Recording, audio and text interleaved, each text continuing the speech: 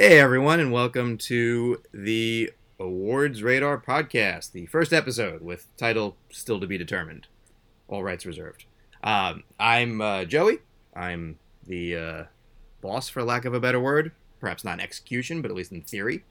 And I'm joined today with two of our writers, Miles Hughes and Steve with the long last name. So let's introduce each other. Miles, go first. Hey everybody, I'm a writer on Awards Radar, but previously was a writer on the awards circuit, and also worked with Joey all the way back when it was the Oscar Igloo. You may have caught my incredibly long-winded spiel on Charlie Kaufman recently. And I'm Steve Prusakowski. I'm a contributor over at Awards Radar. Also helped out at Awards Circuit and have been a longtime fan of Joey's work over there and glad to be part of the team. So as we've learned, Steve has very poor judgment. So this is actually, for being the first podcast here, also kind of a unique scenario because Miles was the very first person I ever podcast with. He was my first. Aw. Yes, and you never forget your first. It's true.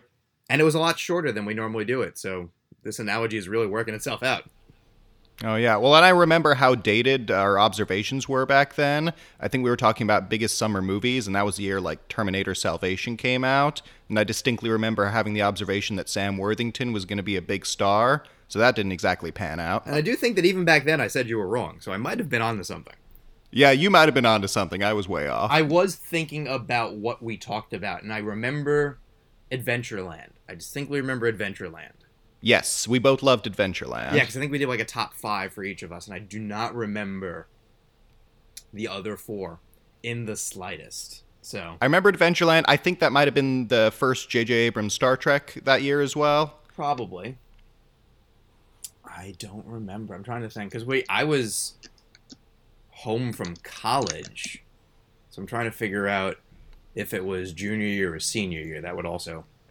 Yeah, it was probably my freshman year, I want to say. I think Terminator Salvation made the list by virtue of it was one of the only 5 movies I had seen that summer. Could Zombieland have been another one? That would have been an October release, I want to say. So we missed that one probably, because I'm trying to remember. I remember doing it. I remember seeing things, but I don't remember the exact stuff. And I'm sure it's lost to the universe, so it doesn't really matter. But the irony of that is we were the first to do it for Award Circuit, and we kind of tried it out, and Clayton said it was, all right, we can do that for a while, and then I think 3 or 4 episodes in, he was like, maybe I'll do it too, and he and now screenwriter and comedian Keith Lucas did one. Mm-hmm. We all did them, like, sort of interchangeably for a little bit, until it sort of became what it became. So, just an interesting bit of trivia that, now we're spread out into here, Variety, and the best original screenplay race, I suppose. Yeah, man, what a turnaround that turned out to be. Good on Keith. Yeah, I feel like you and I are kind of bringing up the rear here. So yeah. Where's your horror movie at least? Come on. Slow and steady. Slow and steady wins the race. I did just finish my latest feature screenplay, so I'll keep you posted on that. So should I put that at like 30 in original screenplay, or what do you think? It'll probably be 2021, 2022 at the earliest. Should I just put in the Razzies too, just to be safe? You know what? Yeah, we might want to cover our bases. Like, put it like 6 in both. I'm sure it'll be delayed. Well, exactly. Yeah, who knows when we'll actually be able to film the thing. Are you planning on theatrical release? Because that might screw you up a little bit. I'm thinking right now, direct to Shudder is looking pretty attractive. Netflix if we can get it. Dream big. Yeah. So, since we mentioned Keith and original screenplay, we have a question. We are already inundated with question. Notice I said the singular. So, Ryan McDermott, longtime Award Circuit and Award Circuit Power Hour and Circuit Breaker and whatever we ended up calling it, would send in questions, and he has been kind enough to continue that trend, and hopefully will continue that trend. His question is, which screenplay category is the most stacked and competitive this year, both for the Oscars and your personal favorites? And then he has what used to be known as Cinephile Showdowns. He'll come up with a non-copyrighted new name for us shortly. I'll read those off after. But first, let's talk about his question. Screenplay categories. Not to put it on Front Street, but adapted screenplay kind of sucks this year. It's just sort of top heavy is the wrong word because there's not a ton of top. But for example, I'll just throw it out there that I don't think anyone is particularly confident that like First Cow is going to still be an Oscar player, and that's in the top 10 in predictions right now for adapted. So original is definitely looking better considering you can go more than 10. You get to 11 for me, and these are my predictions, and you have Soul, which is, you know, Pixar, when they're good, they do get into screenplay. So Right. Joey, is a weak lineup due to cancellations or just a generally weak year? I mean, so West Side Story was adapted. That got delayed. Probably would have slipped in. Didn't think that was going to win or anything. Dune, I've sort of been notoriously not on the train that it was going to be a big movie on above the line, but that was adapted. That got delayed. You did lose a couple of things. You know, No Time to Die, if that was as good as some... Like, that was a weird one for me that some people bemoaned that as a, like, Oscar loss. We'll see. That's the thing. Like, the at their best, Yeah. it was Skyfall in terms of, like, awards friendliness. If it's up there with Skyfall, then maybe. But even then, that's a stretch. Because I don't think Skyfall got a screenplay nom, did it? Skyfall did not. Skyfall didn't get anything above the line, obviously. Well, there you go. So that's the thing. Like, even if you were looking at it as, you know, a tech juggernaut, it would still have to do better than Skyfall, which got 1 nomination, 2 nominations, 3, 4, 5 nominations, and it went 2 for 5. Like, that's not, you know, it's great, but it's not jumping out as, it's only noticeable this year because it could have slipped into a couple of weak categories, and then as we lost more stuff, it could have taken advantage, and then it just bounced too. So for anyone else who does below the line predictions, you know, losing Dune and No Time to Die and West Side Story sort of throws you for a loop, especially in some of the visual categories, because you start to go, what has special effects? Right. Well, and not only that, but I mean, we lost pretty much any noteworthy superhero movies this year. So if you're just talking below the line, stuff like Black Widow or Wonder Woman 1984 or even The Eternals could have potentially been contenders, but now, you know, we're seeing them next year at the earliest. Technically, Wonder Woman is still scheduled to come out this year, but let's... Yeah, but do you really believe it's going to come out this year? No, but it is still in my predictions in visual effects because... Well, let's go to that for a second. We'll come back to Ryan's question. I will tell you the top 10 I have in visual effects, and you can cringe with me at the same time. So, my number 10 is The New Mutants, which has no business being there. Yeah, trust me. I updated them and had to think for a while to come up with something. Number 9 is Sonic the Hedgehog. Oh, God. Academy Award winner, Sonic the Hedgehog. Yeah. Number 8... Listen, Suicide Squad's an Oscar winner, so anything can go at this point. Just wait. Number 8 is Call of the Wild. Oh, yeah. Yeah. That was this year? Yeah. That's what everyone who saw the movie went, oh, yeah. All right. Damn you, 2020. Yeah. Number 7 is the one and only Ivan. Oh, boy. Okay. I mean, you know, not bad in terms of, like, some... I guess there's motion I don't know. Did you see it? Yeah, it's fair. The effects are pretty incredible. The movie is below average, if that. Yeah. Those effects now, still, if you didn't tell somebody, if they weren't talking gorillas and animals, if you just had them on screen, it'd be tough to determine if they were real or not. But that doesn't make a good movie. So I don't think it'll be winning anything just because I don't think it's a likable film. Wait, they didn't train gorillas to talk in that movie? See? I knew it. No, those were computers. Oh, wow. Ones and zeros. God, wow. And that's kind of indicative of the whole year, is because we've had so many cancellations and so many things pushed back, a movie that would otherwise be considered kind of mediocre or, you know, run-of-the-mill like that does have a legitimate shot just because the competition is thinned out so much. Exactly. And in other categories, I think that's great. I have no problem with that when we talk about cinematography and editing and production design. Like, I'm all for look beyond sort of the Oscar bait. That's great. In visual effects, unfortunately, you kind of are limited, and sometimes it's not a big deal when you have big movies that do things of that nature that are also awards friendly. Like, there isn't really that. So number 6 I have is Greyhound, which has, very subtle effects. But that would be like an Ex Machina type of thing where, oh, it's slipped in because enough people championed it, but I don't think anyone is going to champion it. Now, like, the director does a very good job of explaining the visual effects. I had interviewed him when the movie came out. And obviously, like, Tom Hanks is not on the water in World War II with U-boats around him, so there's a lot of figuring out how the camera can trace the eye line in a way that won't screw anything up. And that is visual effects. There's computer-generated images there, but I don't know that anyone watches it and marks it on their ballot. So the fact that that's number 6 is a... Wait, are you telling me the gorilla wasn't real in Greyhound? Oh, wait, sorry, wrong movie. That's great. That's Greyback. Oh, Greyback, there you go. Here, now we're getting into my predicted 5. And I'll go from 1 to 5 just because I'll save you guys a little bit of Cirrus. Number 1 is Tenet, which I guess is winning an Oscar in this category. I can't see what the competition would be. I mean, for movies that actually released this year, and I mean, I love me some practical effects, but it's like head and shoulders above anything else that's on here. Yeah, it is going to be a weird winner if it does win, just because, I mean, you've seen it and I haven't because movie theaters. But that'll happen. That'll change eventually. We'll talk about that in a minute. But is there any CGI or is it almost all practical?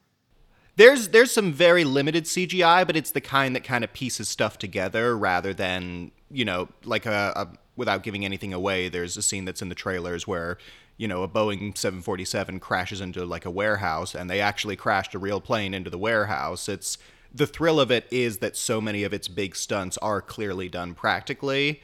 So for that alone, I feel like it does deserve a certain level of kudos that maybe a similar film wouldn't get because they're looking for something that's more CGI heavy. Just wait till it wins sound too and pisses people off. Well, yeah, that one.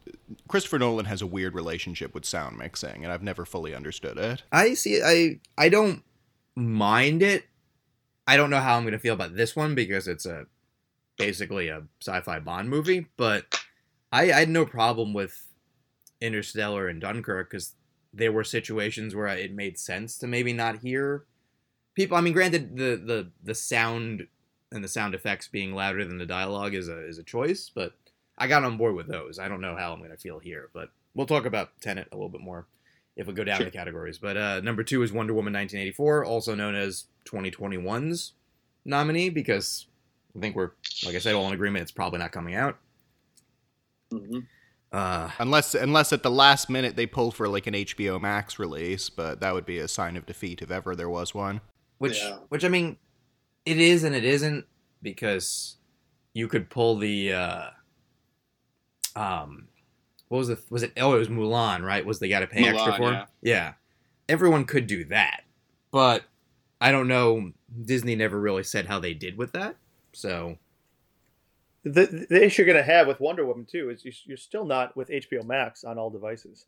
So they're not going to put that out if it's not reaching Roku and Chromecast and everything else. You're knocking out a potential millions of viewers. So.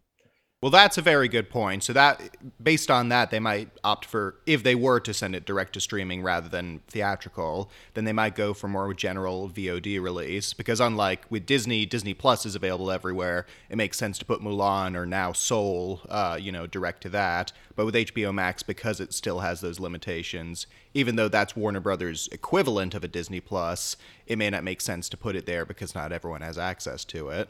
Yeah, and this is actually something they know is going to do well when it comes out, so I don't think they're willing to kill, the goose that laid the golden egg. Now, if Tenet had worked, and it didn't not work because of the movie, it's just people aren't willing to risk their lives to go to the movies. Go figure. They might have been a little more bullish to try maybe a day and date thing, and done if you have HBO Max, you can pay to see it. or you can go see it in the theater. But I don't foresee it. So I'm looking Right. to that as a push. But for now, I have it in there just because you guys heard the category. So number 3 is Mulan, which I guess is the runner-up now. I guess Yeah. is like there's visual effects there. I guess that works. But again, like, is that a nominee to get excited over? I haven't seen it yet because I'm not crazy enough to spend $30 on a movie that'll be free in December. So I can't speak to that. It's not a nominee or a film that I'm all that excited about. So like, the trailer doesn't tip off any kind of great special effects, and it also, the buzz. I don't people aren't really talking about it that much anymore. I know film Twitter is, but being a parent of kids of the appropriate age to watch that, it wasn't a blip on the radar. At least the size that it should have been. Wonder Woman would have been, or would be, if it shows up. I would pay $30 to. I would be stupid and do that at home. But Mulan, sorry, I'll wait till December, or next year, or the year after. TBD. I will say that one of the nominees that would have no chance in a normal year is a very cool nominee. My number 4 is The Invisible Man. Oh, yeah. See, yeah, I totally agree. That wouldn't really have a chance in any other year, but because we're so limited, that one did come out, and for what they're doing, they are impressive special effects. Yeah, there's no reason why that should ever win an Oscar for visual effects. I will concede that, even though I love the movie. But in terms of its visual effects, there are visual effects. They're good at what they do. Like you said, it's a small scale movie, but it's handled well. So I think, there's at the moment like no good reason for it not to be nominated. Whether it, Right.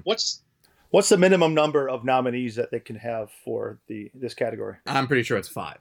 It is 5? And Okay. and there are enough films. I'm sure whatever number you have to hit to trigger, I don't know if they have that rule. They're there. They're just garbage. You're welcome to predict Doolittle if you want. But there's a movie with visual effects. And don't say it too loud because some voters will vote for it and see it. So we don't want that. But and number 5 is Birds of Prey, which I guess Were there special effects in that? sort Yeah, I of, don't- not really, like some explosions, like nothing noteworthy, but at the same time, it's sort of what you're trained to look for in this category in terms of like the type of movie. I guess it's the only superhero movie that got a theatrical release this year. Yeah, but the effects are more like stunt work and action and stuff like that. Like you said, explosions. There's some animated little mini sequences, but that doesn't really count. No, I don't think it will end up being nominated, but I need like a little more to Yeah. feel confident about like boosting up.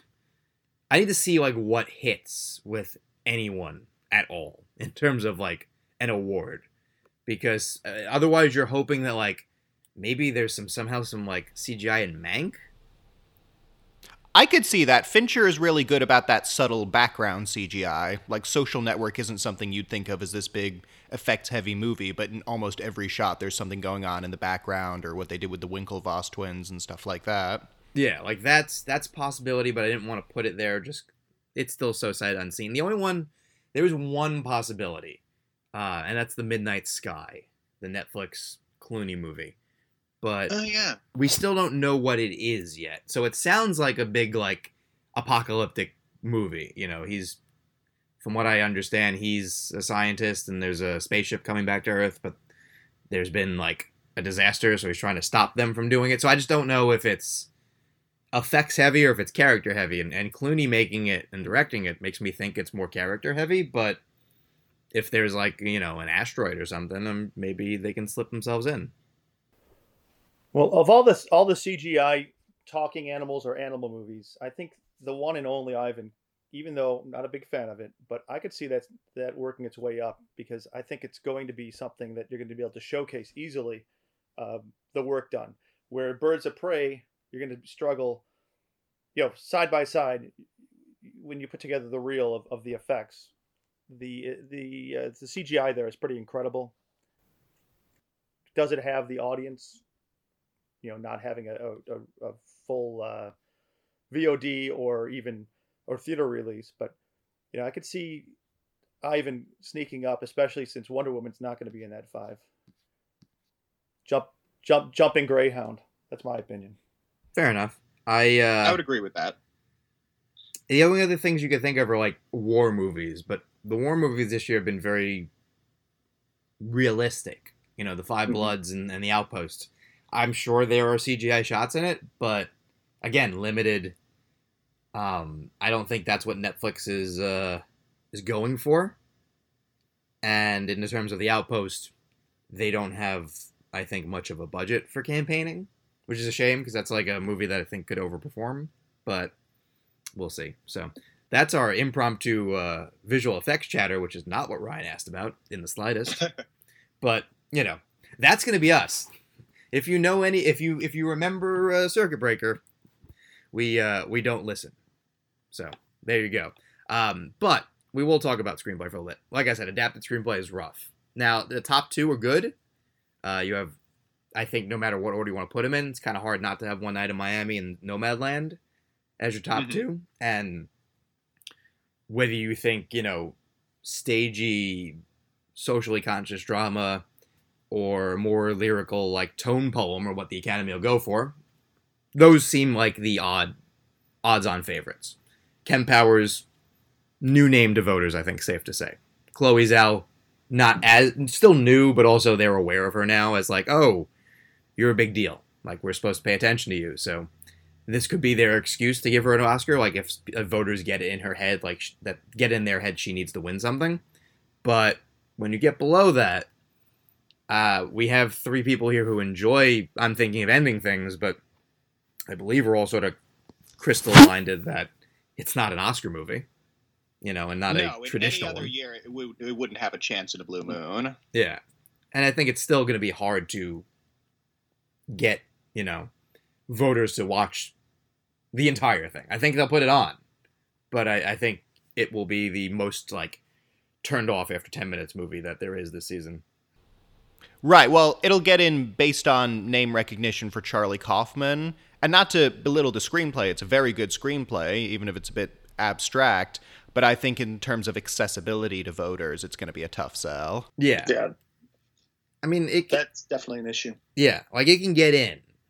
But I also think that even though it would basically be getting on a reputation alone, it's almost reliant on people voting for it without seeing it, which is a very strange thing to say. If I'm thinking back just like when The World existed, the voters I would talk to, and I can like pinpoint in my head the ones who would be like, oh, that was the worst piece of shit I've ever seen, and me having to tell them like, no, it's not, but I know it's not your movie, so that's a legitimate concern there. Yeah. Other things in the category, just to sort of give you a sense, News of the World, I think that's sort of built to be like number 4 in the category throughout the entire season, assuming it's good. You got Luke Davies and Paul Greengrass, Academy-friendly writers. It's a Western. Like, all that makes it seem like safe bet, but not to win. The interesting one, though, would be The Father, which was a play that Florian Zeller wrote and then adapted and directed. And I believe so. It was a French play, and when they went to England, before Broadway, Christopher Hampton, who is also, I believe, a previous nominee, he sort of translated it and turned it around a little bit. So they're in the running, and that has a chance to sort of be the main competition to One Night in Miami and Nomadland. But again, that's going to be a smaller movie, mostly watched for like Anthony Hopkins. So you're, in terms of like what the big deals in the category are, adapted is just not shaping up in the same way. The rest of the stuff, you got Taylor Sheridan's Those Who Wish Me Dead. He's, doing well in terms of writing, but I don't know if that's going to excite anyone. Next Goal Wins, Taika Waititi, if it comes out. Hillbilly Elegy, if it comes out. I think it is, but it's Netflix. Then, like we said, the First Cow. Ma Rainey's Black Bottom has a lot of upward mobility, but other than that, you're really sort of out of contenders who are realistic, and that's unusual for adapted to barely be able to go like 12 deep. Well, and you made a very good point before we started recording, which was a lot of the top contenders in the original category are ones that, if you didn't know better, you would assume would be competing adapted. Because you've got things like Trial of Chicago 7 and Mank and Judas and the Black Messiah. And those are all, based on true stories. You would presume that there was like a book or a newspaper article or something along the line that they're pulling from. But those are all competing original. So it really does kind of shake up the power dynamics of the whole thing. Exactly. So speaking of original, those on their own, I think, make it the more exciting category. Sorkin, he's to some like a writing god. But whether you like him or not, I think the movie works. You don't have to be a fan of his. I am, and I love the movie, but it fits. It's such a good movie for our times. Like, that's a big deal. Mank, is going to be like Film Twitter's movie, but also I think there's a little extra curiosity of like Jack Fincher being the writer and the whole posthumous thing. Real quick on Mank, is Jack Fincher the credited writer? Because I remember seeing somewhere else that somebody else ended up touching it up. That is a question I'm going to look up right now. I am pretty sure he's the credited writer, but I don't know if someone touched it up or not. Nope, he's the credited writer. Okay, good. So good. It might have been like David Fincher, handled, the whatever formatting issues or whatever he might have. But I think also it was not it's not like what was written 30 years ago. I think it was supposed to be like David Fincher was going to make it, I think, in the late 90s. But he wanted black and white at the time, which still. And, I'm sure it's expensive and it just didn't come together. I do believe, interesting trivia-wise, that his original choice for playing Mank was Kevin Spacey. Oh. Which wouldn't fly now, but in like 1999 probably was right around him making American Beauty, probably would have been a like huge deal. At the time, that could have gotten the movie greenlit based on that, which is crazy to think about in terms of nowadays. Now it would get you canceled instead. Exactly. Yeah. So yeah, like they've fallen. Yeah, and then what? I think also like we don't need to go down the category in terms of like what's gonna get nominated, but it has more interesting things also. Even if Never Really Sometimes Always doesn't get nominated, still my favorite movie of the year. Like, that's a great screenplay.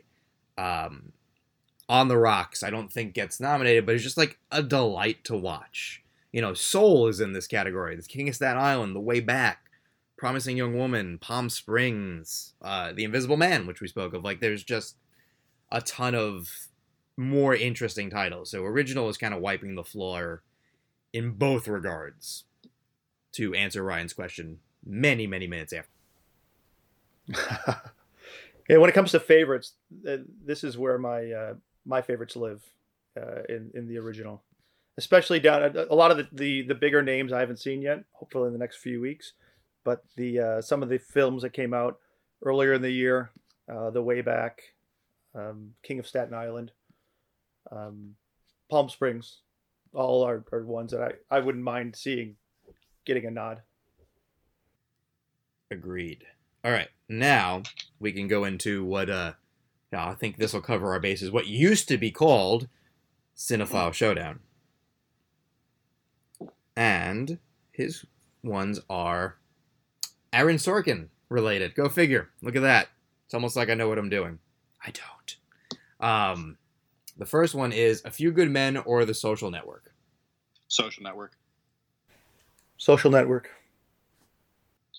I'll go A Few Good Men just to mix it up, but they're both perfect screenplays and amazing movies. So I don't have a strong preference. They're both amazing. I would watch both right now. I loved A Few Good Men. I haven't watched it in about a decade, but it's on TV all the time, so it's easy to pop in. I love it. They're both amazing. No, they're both great. Don't get me wrong. A Few Good Men is probably like one of the better courtroom dramas of its time for sure. But to me, Social Network is just like, I think still stands as the most important movie of the past decade. And, I cannot wait for that sequel that Aaron Sorkin was kind of teasing earlier this week, but only if David Fincher will come back to direct it. Yeah, I couldn't figure out how serious he was being, but I also was like, I'll watch it. Please, make it. But There's plenty of new story to tell. I want him to make The Politician, which he sort of teased out a little bit for a while, which is, if you guys remember, John Edwards. That was, he was going to adapt the book okay, for those who don't know, John Edwards ran for president. He was the vice presidential nominee for John Kerry. He also turned out to be a creep, monster, scumbag. Yeah, like, not good dude. He was having an affair. Not the most surprising of things in the world, but it was more the, like, envelope of and web of lies that came out of it. Like, he had his campaign manager, aide, like this. So Andrew Young, I believe was his name, was like his, like, young protege, like, you're my guy, like, you help me out. And convinced him to take credit, I guess is the word we want to use, for, like, knocking up this woman that John Edwards actually impregnated. And it became, like, a giant scandal. It was just a dumpster fire. It was very 2020, actually. Like, very, like, on par for, like, our tone of the year. But the guy wrote a book, and I read it, and it's a train wreck, but, you know, throws everyone under the bus. And Aaron Sorkin wanted to make that movie. And I think focus on, like, so every Sorkin movie has that, at least recently, like, the sitting in front of people being sort of cross-examined scene.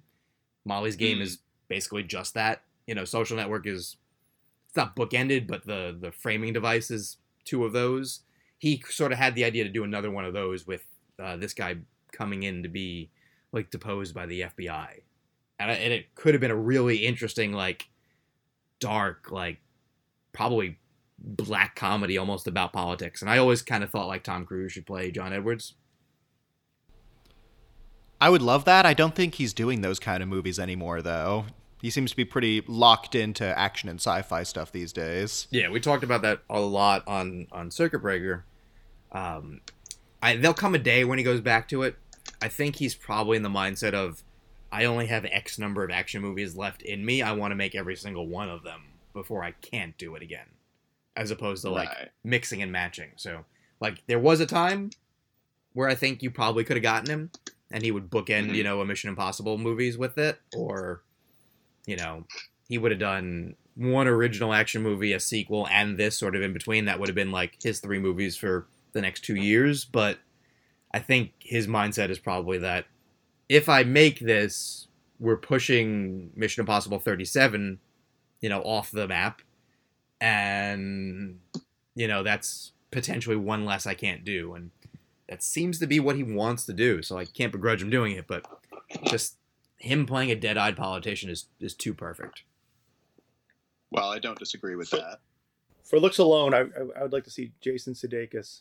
Plus, it would be a good stretch for him.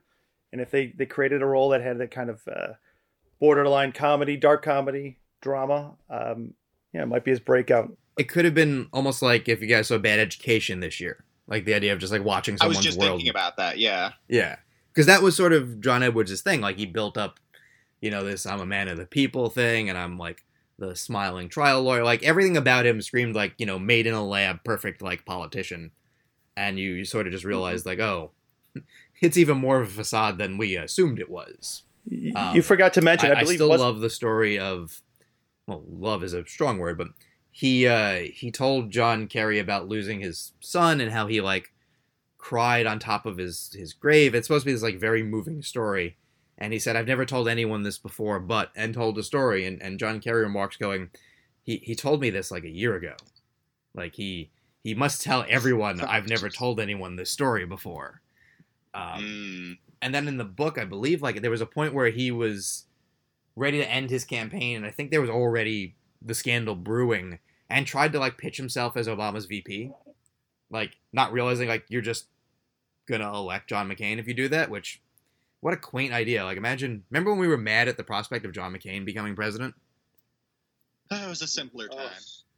Yeah, the good old days. I thought about that yesterday, the day before, like, we all got so worried about John McCain and Mitt Romney, and, well, we had George W. Bush, but I'd take him.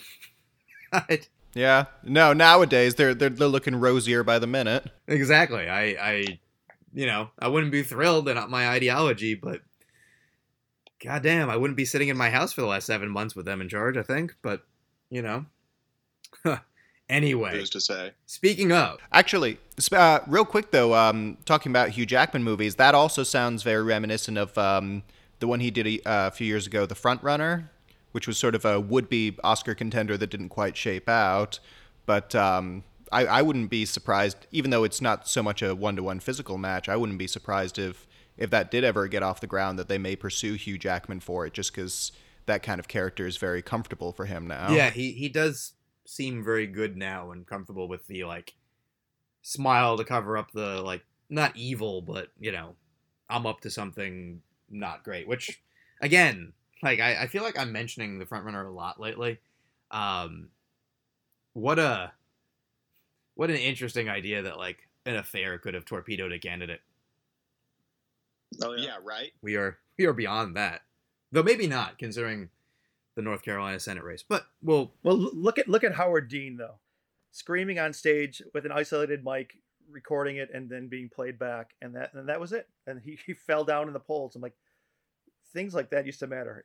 There's more gets done on a single day with this current administration than was done in full campaigns or full terms.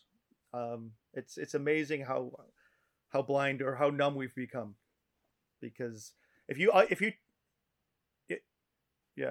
take some of the things that have been done in the last month alone, and you said, I don't know, Thomas Jefferson did that, people would be like, "What, are you kidding me? That's terrible." But yet, when it comes from this team of winners, no one cares. We just can turn a blind eye. If you said it came from Obama, we would have pitchforks and angry mobs. But I don't know. Scary time. Someone should. Oh, that was. Oh, don't even bring that up. It still makes me so angry.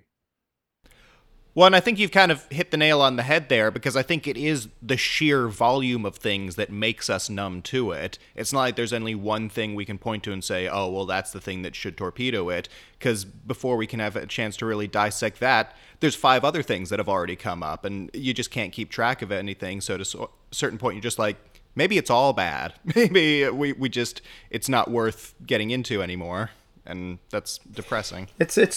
It's the Omen. We're living in the Omen. We just don't know it yet. so wait, who's Damien in this scenario? Donnie T. Okay. Ugh. Like the Omen 2 when he becomes president eventually, I believe. Oh yeah, when Sam Neill plays him. Yeah. Yes. So this is Omen 4 we're writing right now? This is it. We're living it. Yeah.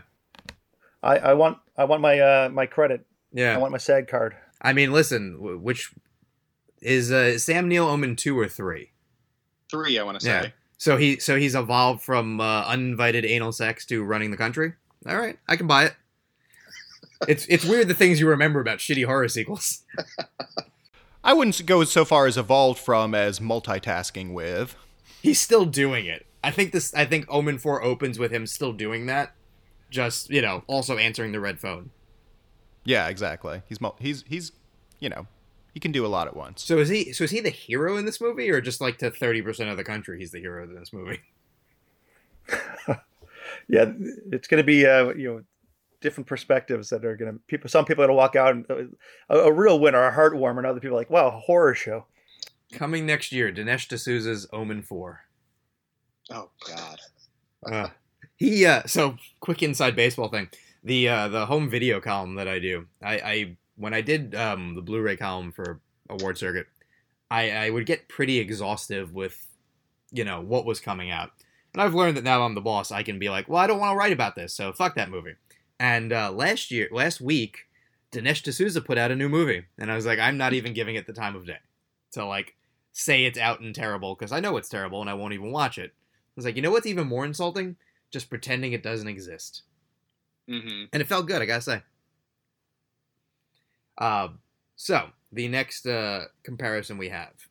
The American President or Charlie Wilson's War? The American President. I'm going to lean Charlie Wilson's War, but primarily for Philip Seymour Hoffman's performance. I do love both. So I'm learning I'm a Sorkin apologist. I think Charlie Wilson's War is probably his most underrated. It's probably in the lower tier just because of what's above it. Now, granted, I'm saying American President for this. I love that movie. But Charlie Wilson's War is better than a lot of people give it credit for. It kind of crumbled under the weight of, like, this is the Oscar frontrunner. When I read the script before it came out. And I think I did an Oscar Igloo script review. So, God, this is all just I remember that. Flashback. Wow. It's not meant to be that movie. It's Sorkin sort of playing around and having fun in like the halls of Washington, but it's not. It doesn't make it makes a bigger point, but it's not the Oscar friendly bigger point. Like, I think it would do better now. I think the voting body now would be more akin to, like, oh, this is a black comedy. Okay, I got it. They sort of weren't in the mood for that. I think they wanted either more or less than they got. So, Right. you know, they noticed Philip Seymour Hoffman. They didn't forget that, but, you know, they slept on the script. Hanks is great. I think people weren't as aware as they are now of how hard that dialogue is. Sure. That makes sense. Yeah. Now you kind of acknowledge that, like, just getting cast in these movies, you have to be able to do it. And I interviewed Timothy Busfield this year, and he he's worked with Sorkin a lot. Like, he directed some. I don't think he directed any West Wing, but obviously he was on the West Wing. He directed some Studio 60. I think he directed some Sports Night. And apparently Aaron Sorkin hates the walk and talk, but they're just, like, so necessary for what you're doing. And the way that you do them is so complicated that you have to be doing your dialogue, hitting, like, not only your marks in terms of where you're walking, but the marks of the line you need to be saying at that certain point. It's very, like, not poetry, but like you're performing it in a very specific way, and it apparently drives people nuts sometimes. Of just like, oh my God, this is so much harder than I expected it to be. Like, even though I knew 5 pages of dialogue, well, you know, like, walking in a circle that we're gonna make look like we're walking through a hall is already, you know, complicated. I just found it super interesting. I was like, oh, really? But that's one of those, like, inside baseball things that I kind of enjoy. And speaking of, the final one he has here is Moneyball or Steve Jobs. Steve Jobs should have been better than I think it was, so I'm going to give it to Moneyball because I think it's a stronger film overall, whereas Steve Jobs has high highs and low lows. I agree. I Moneyball. I think Moneyball is one that a film I think about more often. Steve Jobs kind of told its tale, and I've kind of put it aside. I love Steve Jobs, so again, I think I love Sorkin. I think Moneyball's the better movie, but it's less of a Sorkin movie. Like, you can definitely, I would agree with that. feel his influence, but he's not the. It feels like a really strong punch-up job. I wouldn't disagree with that. I think for me, what I remember about Moneyball is it being, you know, the baseball movie for people who don't like baseball movies. And so that to me feels like maybe that was more of his input, was giving it that accessibility. Whereas Steve Jobs, it feels more like a Sorkin movie for sure, but whether it's due to direction or just, you know, trying a little too hard to hit some of the sort of, you know, melodramatic beats, I think it just doesn't quite hold together as strongly. Fair. I will say that I read a different version of the Moneyball script that I don't think he was credited on. I don't remember, or maybe he was credited on, but it wasn't the final draft, because there was a notable difference in that Billy Beane would, like, sleep with women wherever he went. Like, all the scenes of him, like, sitting alone, like, drinking a beer before he calls someone in the movie we saw would be him, like, waking up in a hotel with, like, a woman, or, like, somebody leaving his apartment. Like, they tried to give him another, like, angle, and I think, I don't know whether he put it in there or it was taken out or he took it out, but I very much prefer the version we got as just like, oh, this is a sort of a singular-minded individual. You know, he can be a good dad, but, like, really all he thinks about is how to build this team, as opposed to, you know, sometimes he's on the prowl too, which, listen, we've all been there, but I'm also not the GM of the A's.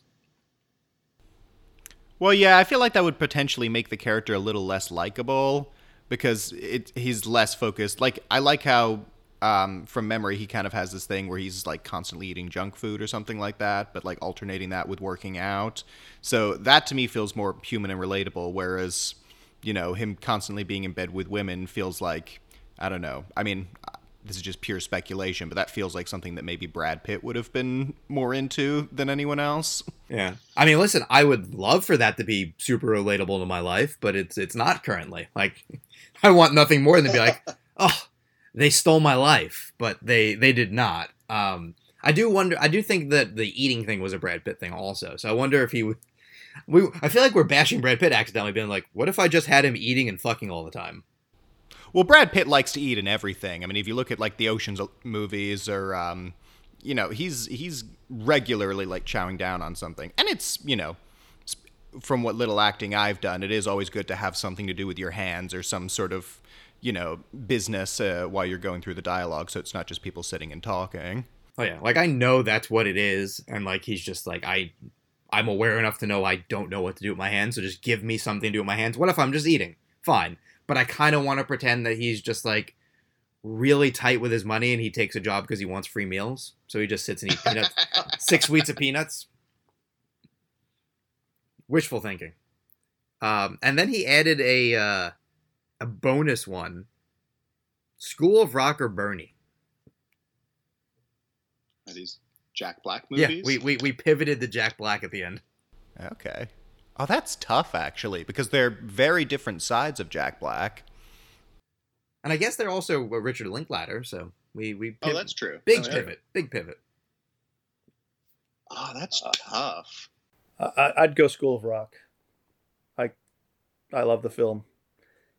For any of its flaws, I can watch it over and over. I finally shared it with my kids. They loved it. Introduced them. They've heard me talk about, you know, rock and roll, AC/DC, and to see a bunch of kids play it connected us a little bit. But it's funny. It's classic. You look at it now. What is it? 15 years later, it's classic Jack Black. It's old school, early Jack Black. He's toned it down a little bit now. I like it fine. I'm going to go Bernie. I will say, though, that unfortunately my lasting impression of School of Rock is still the joke in The 40-Year-Old Virgin, where Paul Rudd says he watched the porn parody. Which, I don't know if we need to worry about the rating on this podcast yet, so I won't say the name of it. But it makes me laugh. So we got a Bernie, we got a School of Rock. Miles, you got to break the tie. Oh gosh, darn it. Just think of the one line when the kid says, what's the line? I'm messing it up. Are you talking about the porn parody? No, not in the parody. He says, "Are you drunk?" No, I'm not drunk. I got a hangover. What is something? I remember the joke. Is no, it means I was drunk yesterday or something. Yeah, I was drunk yesterday. I almost feel like you bungling the joke so much has made it so that Miles is going to pick Bernie. Yeah, I probably. That's why I don't quote films, because frankly, my dear, I still don't care. I do think you make a good point that School of Rock is incredibly quotable. I did rewatch it sometime earlier this year, and it's impressive how much it holds up.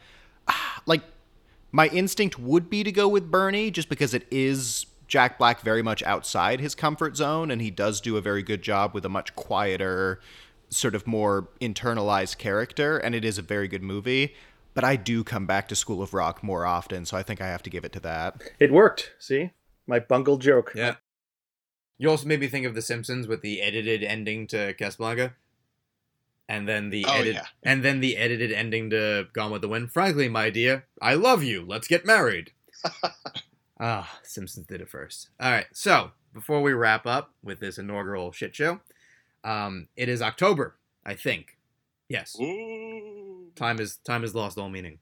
Time is a flat circle. All that jazz. We'll at some point do our awards radar spooktacular. But for now, I'm gonna tease it out by asking each of you to give me a horror movie recommendation, and then, because we're also in the horrific period of the election, a political movie. Horror is easy. Drag Me to Hell. a underrated, underwatched, underappreciated film. I would say maybe Sam Raimi's best. I know people will slaughter me for that, but hey, you know what? How many listeners do we have right now? I won't say that again down the line when we have 10 million listeners, but right now I can say that. I mean, in this very moment, we have the three of us. But now's the time for hot takes. Yeah, perfect. It's one of my favorite horror films. It's funny, it's scary. And every time I watch it, and I'm not one to watch films over and over, but I go back just about every other year on it, and it still hits me. You show the kids Drag Me to Hell, right? Yeah, oh, they love it. No, my kids avoid the horror movies right now. Alison Lohman, though, by the way, it's a shame that she disappeared. Does anyone know what happened to her? She did like a horse movie or something like that. It's that and Drag Me to Hell that I know her from, and then and she was trampled. Maybe that's it. Maybe they've just covered it up all this time. Damn it! What did I see her in recently? Miles, do your horror movie while I look this up because I know she's in something. All right, well, Joey's looking that up. I got to do this one just because I actually got a chance to see it at a drive-in last night. John Carpenter's The Thing.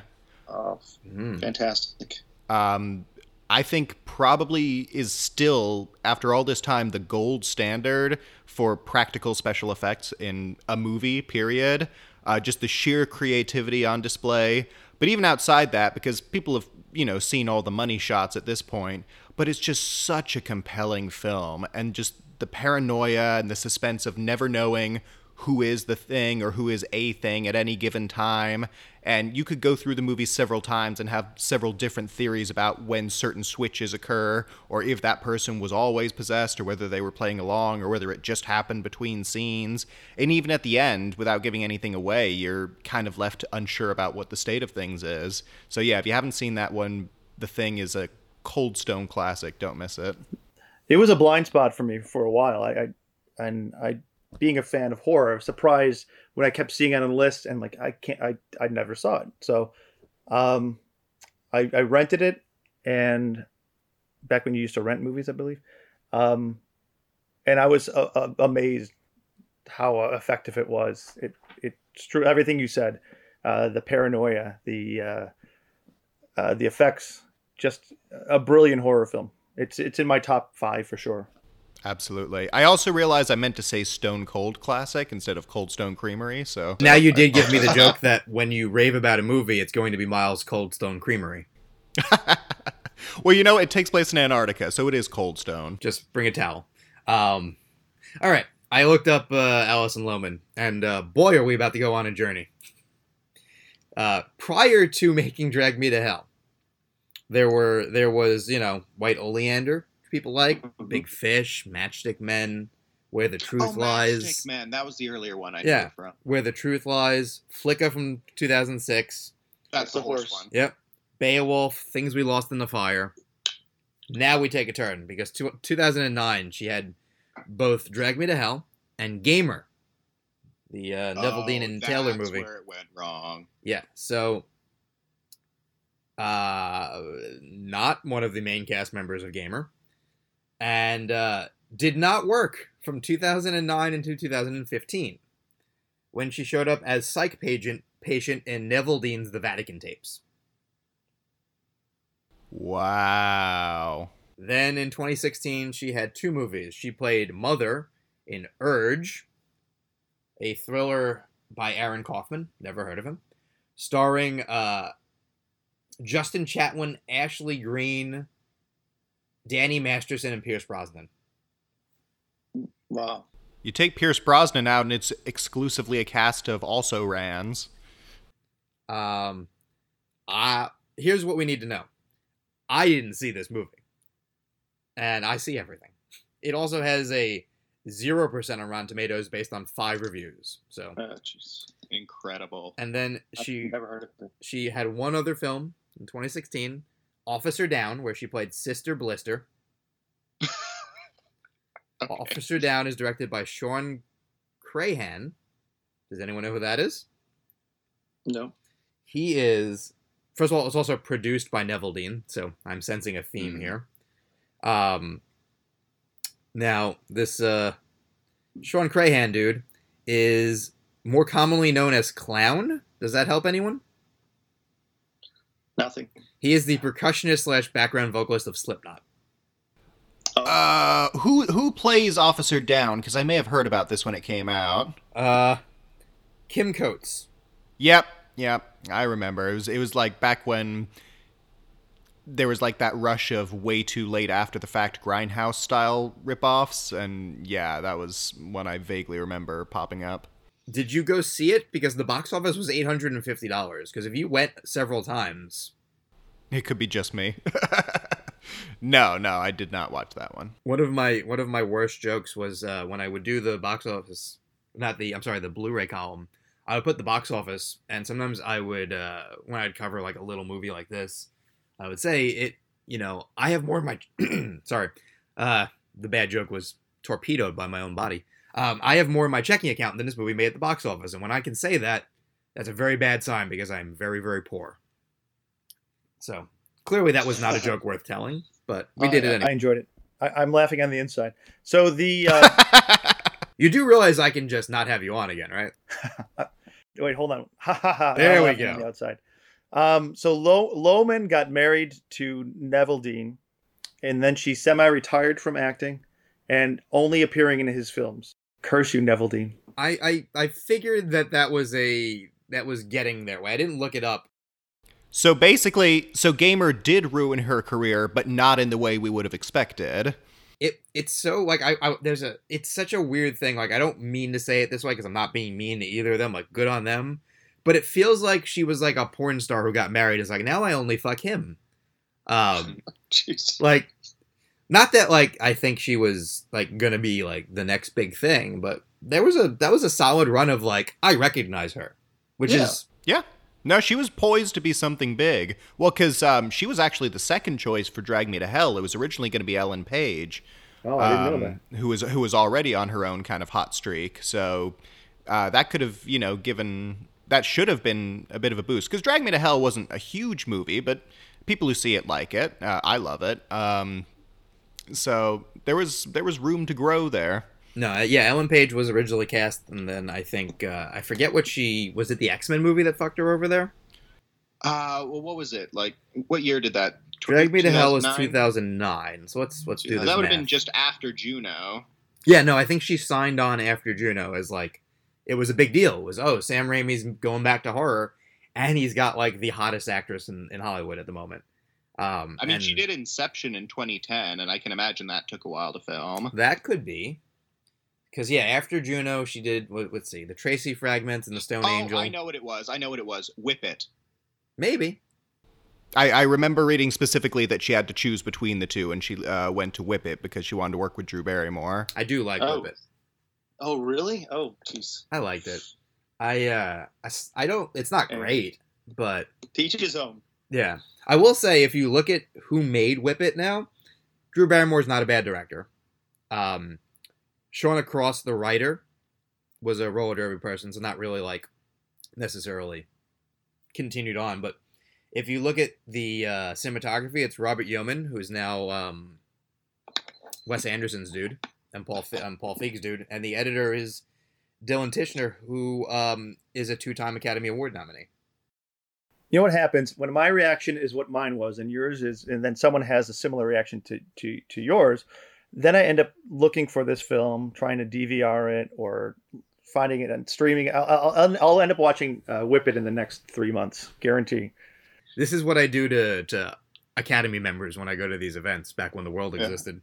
I just like get them to watch things, and I've realized that sometimes they'll listen, so I have to be careful because there was the year of The Artist. I distinctly remember being at a party and someone asking about The Artist, hadn't come out yet, and saying, Harvey told me this is good, which is unfortunately how that worked a lot of times. But I would fuck with people. So I recommended they watch The Beaver, Red State, and Bellflower. 3. Why are you the way that you are? We've asked that question for years and we don't have an answer. But why do you hate people so much? You would do these things to them. All 3 of those made my top 10 that year. I think all 3 of those made my bottom 10 that year. Well, you're a monster. I will say that I'm kidding. I actually never saw Bellflower, so I can't comment on that. you one, would but like The other two Bellflower. I probably would, but the other two are just oof. I feel like I should assign you Bellflower for like a vintage review. I'm okay with that. Yeah, I do still love that people. You know, speaking of Red State, Kevin Smith. We don't have to. We will. I will just say, in terms of what we were just talking about, even though I know Tusk and Yoga Hosers are not super beloved, but I do love that they're both shot by James Laxton, who is now like Film Twitter's favorite cinematographer because he works for Barry Jenkins. Oh, well. From humble beginnings, I guess. Yeah, or you know, Kevin Smith has an eye for talent. Either one. All right, so my horror movie, before we get to our political movies, and then we wrap up, horror movie, I'm going to go with Saw 6. And the reason I do that is we're weeks away from losing healthcare, and that movie's about to become a lot more timely. I have to visit that. I've Never seen. Then you're going to want to pay attention to Miles and I, because we are bigger Saw fans than we probably should admit to. Oh yeah, it's the only horror franchise that I've rewatched as vigorously as I have. And I think 6, I agree with you, 6 stands out to me because it really has like a message and something to say and actual themes to it outside of, you know, the whole serial killer soap opera that's going on in the background. It was a very good example of, and I think we're going to actually try to do like a Saw podcast for a little bit. I love it. You and I know could do it, and I think Kendall would probably be into it, so I'd like to do that. But Saw 6 was definitely at the point where the creators were getting bored. And normally, you send Jason to Manhattan, or space, or something like that. Like, you do that, like, gimmick that you're completely out of ideas, and instead, they're like, what if we just kind of satirize things just a tiny, tiny bit? Because we're already doing these, like, moral equivalencies. What if we just turned it on like people who already do that in real life? And it played out better than you would expect. Also, I think they stumbled on a pretty solid director. Yeah. When they were... Who was their longtime editor up until that point. So, Steve, the chronology of the series will boggle your mind if you ever look into that. I believe the 5th one also takes place before the first one at points, which is not the weirdest thing in that franchise. But they had James Wan start the franchise off, and then Darren Lynn Bousman took over and did 2, 3, and 4. And then they kind of were at like just searching for directors. So I believe the 5th one is the production designer directed it. Yes. Well, he did most of the trap designs. Yeah, David Hackle, right? That's what I'm thinking. Yeah. Not a great director. Yeah, that one's kind of middling. Yeah, like fine, like knew how to make a Saw movie, but also like I feel like was like yes man is the wrong word, but just like was there to do like the job. Like, can you make this movie in 30 days? Yes, okay, good, do it. Kevin Greutert, yeah, was the editor, and I think had a little bit more style. Now, also, oddly, was supposed to go and make Paranormal Activity 3, I want to say. Yeah, I like how we both remember this. And Saw exercised like their option on him to make him direct the final chapter. So he, I think, was kind of pissed making the last one. Of like, wait, I could have made more money and done a more expensive movie. So 7 suffers in comparison. Well, Saw 3D very much feels like someone who's directing it at gunpoint. Yes. Like, he doesn't seem like he wants to be there on that one. No, there's that is, can we just get through this so I can go? Because I think he then made did he ever eventually make a Paranormal Activity movie? I don't think he did. He made, was it like Jezebel or something like that? He did some sort of like ghost or haunted lady movie that apparently wasn't very good. I'm also looking at... Yeah, he did Saw 6, 7, Jezebel, Visions, and Jackals. So yeah, he kind of one and done. But an excellent horror director. A horror editor, I'm sorry. All the Saw movies, he did The Strangers, the editing there, which is well edited. The Collection, which I hate, but we don't have to talk about that. I know you like The Collector and The Collection better. I'm a big fan of The Collection. Yeah, and then the Saw 8 was the Sprague Brothers, which was fine. and then Saw 9 is Bozeman again. Spiral. Yeah. This has been I can't wait for that. This has been the preview of the Saw podcast. Quickly, let's wrap up with political movies. Well, one thing. So if I'm going to go back and watch Saw, the Saw series, of course you watch one. Out of the what are 7 or 8 of them, there's going to be 9. So which 4 do I watch? If you only watch 4, I would say 1, 2, 3, and 6. Yeah. 1, 2, 3, and 6. So Okay. 1, 2, and 3 are their own story, basically. That's sort of the intended trilogy. 4 starts off the new story that went up until 7, which is sort of. Should we just keep it vague now because he hasn't seen them? Yeah, We can keep it vague. Yeah, you'll understand when you finish 3 that you'll go. Okay. There's no possible way this movie can continue, and then they made going on 6 more. I believe I've seen 1 through 4, and then I gave up. So I might jump in at 6 and see if I can, if it makes any sense. If it makes any sense. 4 and 5 kind of flag, but 6 is very much the shot in the arm Yeah. that I think they needed. And they also, I think, for the most part, avoid the shenanigans of 4 and 5. 4 and 5 gets very into. Convoluted. It's very convoluted, and it's very concerned with characters you couldn't give less of a shit about. Beyond the people who are going to die. We know they're there. Gotcha. But there's the central characters, let's say, are not nearly as interesting. And they sort of wrongly assume that you were going to be invested. Like, Miles and I and people went to go see it were invested just because we were like, I want to know what happens. But they were definitely sort of spinning their wheels at that point. So I think 6 also doesn't have a ton to do with that. I think if you watched 4 or 5, you would be massively confused unless you'd seen 1, 2, and 3 recently. Okay. And then so 6 you can watch, I think, without it. But I will say you probably need to have watched 4 and 5 to watch 7. Because it just picks right back up with that story. How's Jigsaw? Jigsaw's not bad. A friend of mine, going back, his best friends were 2 of his best friends were the Spirig brothers, and I watched their skateboarding videos back when they would, I think, do in-camera edits of them skateboarding. But he just said, "Oh, they're going to be big," and then slowly, they did the Undead. Daybreakers, I believe, was the big one with. Ethan. Daybreakers was their big movie. Their best movie is Predestination with Ethan Hawke. I've heard that. I still haven't seen it yet. You should watch it for Sarah Snook, which I think isn't she? She's on something now everyone likes, right? She's on Succession. Yeah, I interviewed. Well, this is just me bragging podcast. I interviewed Ethan Hawke for that movie, and he spent a good half of the podcast. I'm sorry, interview, just saying if people watch all I want out of this movie is for people to notice her. It is an incredibly showy performance. She's the best part of that movie. That would be a good one to watch. Also, weird side note. So Kevin Grutert or whatever we're calling him, didn't edit a Saw movie after 5, so he directed 6 and 7. Came back to edit Jigsaw. Really? I guess his he also is. You wouldn't have noticed from watching it. Yeah, I guess his directing career kind of fizzled out, so he went back. I wonder. I guess he's not editing the new one, but that would be. Now That'd I'm be curious. interesting. Yeah, I'm curious about that one. But yeah, you. It's something.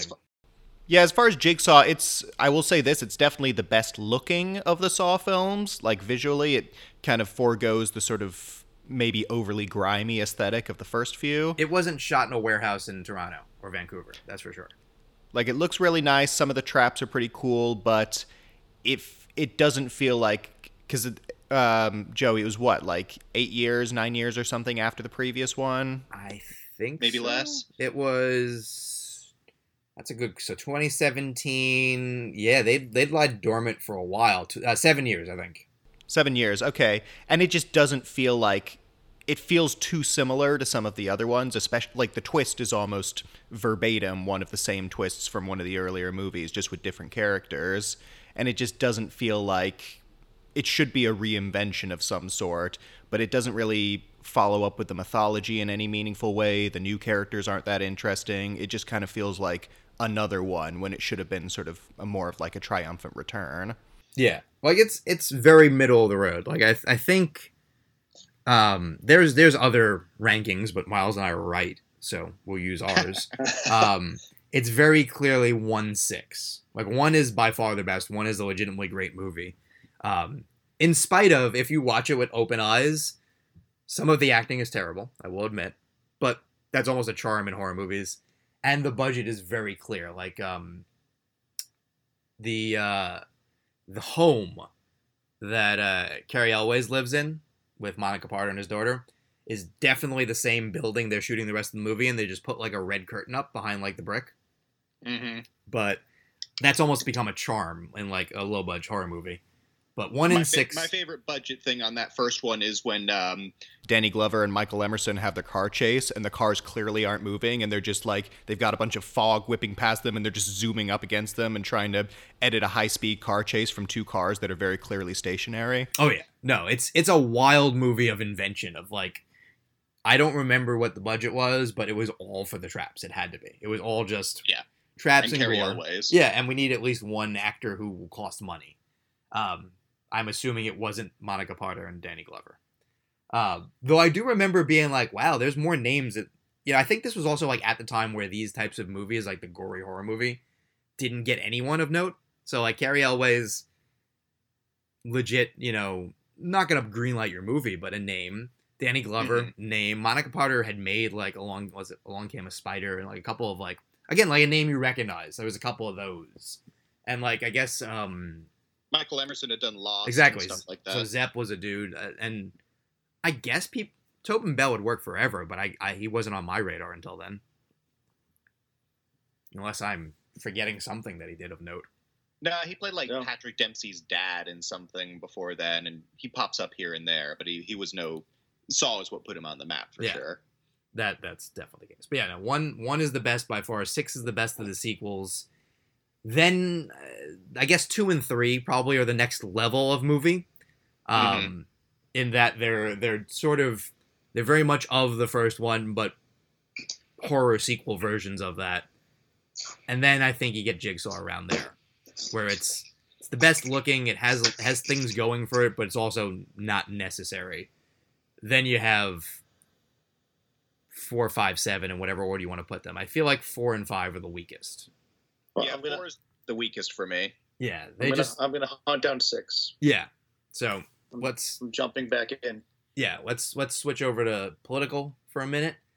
And do you guys have a political movie to recommend? The Fog of War. It's been a long time since I've seen it, but I just found it incredibly revealing, and a frankness that he spoke about, this important period of time, letting you see behind the curtain, something I wouldn't have expected. You read about it in books, to hear it from the horse's mouth, quite incredible. Agreed. The one I always come back to is The Contender. I think that's one that's aged like fine wine. It's got incredible cast with Gary Oldman, Joan Allen, Jeff Bridges, even Christian Slater before he kind of fizzled away. And yeah, like the whole how there's this double standard for gender in politics, which clearly has not improved at all with time. It's just kind of fascinating to sort of see the machinations of it and to see the process and how the selection process works and how far people will go to undermine it, not even for any particular dislike of the person, but just because they have this fundamental view of who should or shouldn't be a politician that she doesn't jive with. Oh, it's so good. It was going to be my pick. I love that movie. So I'm going to go in a slightly different direction, and I'm going to say The Distinguished Gentleman. Okay. Not an amazing movie. Better in theory than execution, but there's something about watching Eddie Murphy play a con man who goes, you know what con I'm missing out on? Being a politician. And his gimmick to win a seat in Congress is amazing. He has the same last name as a congressman who just died, so he just puts himself on the ballot, and people vote for him, and he realizes like, oh, I just grift while I'm in Washington. It's again, better in theory than execution, but there some of the points are very, very good, and I think there's a lot of unmined territory in that. Like, I would actually think that's prime for a remake, just like not like a Kevin Hart remake, hopefully. But that topic, like, I almost would still want Eddie Murphy to make that movie, like just come back and make it again. Yeah. Or at least be in it. Like, I'm trying to think, like, who's the Eddie Murphy like approximation now? Because I feel like they try to make it Kevin Hart, and I largely don't care for Kevin Hart. I mean, in terms of star power, it probably is Kevin Hart. In terms of actual talent, it's harder to say. Maybe like either Key or Peele. Maybe. Yeah. That's Maybe. Yeah, I guess maybe they missed the boat, like when Keegan-Michael Key was doing the Luther Obama's Anger. Right, I could definitely see him pulling that off and playing the different facets of it. Yeah, but the star power isn't there. you're not Yeah. gonna. No, You're not going to fill theater seats anyways, but if there were theaters, he's not going to bring it. Yeah, I also just realized that the last time I thought about this movie, I realized it's almost impossible to watch unless you have a DVD of it. So now that I've recommended it, nobody's going to watch it. I think it's a cheap DVD. But, yeah, it's a $5 DVD on Amazon. So there you go. Probably as cheap as a rental. But, yeah, so there's that. So we're going to wrap up for now. We'll be back with another one soon. Hopefully everyone enjoyed, and if you didn't, keep it to yourself. yeah, don't tell me. If you enjoyed it, this is the Awards Radar podcast, or whatever we call it. If you didn't enjoy it, it's NPR's something or other. Something with Terry Gross or whatever. Yeah, just don't call me Joey Gross. So it's Joey, it's Miles, it's Steve. We'll be back soon. And in the meantime, vote. Vote. Vote? Yeah.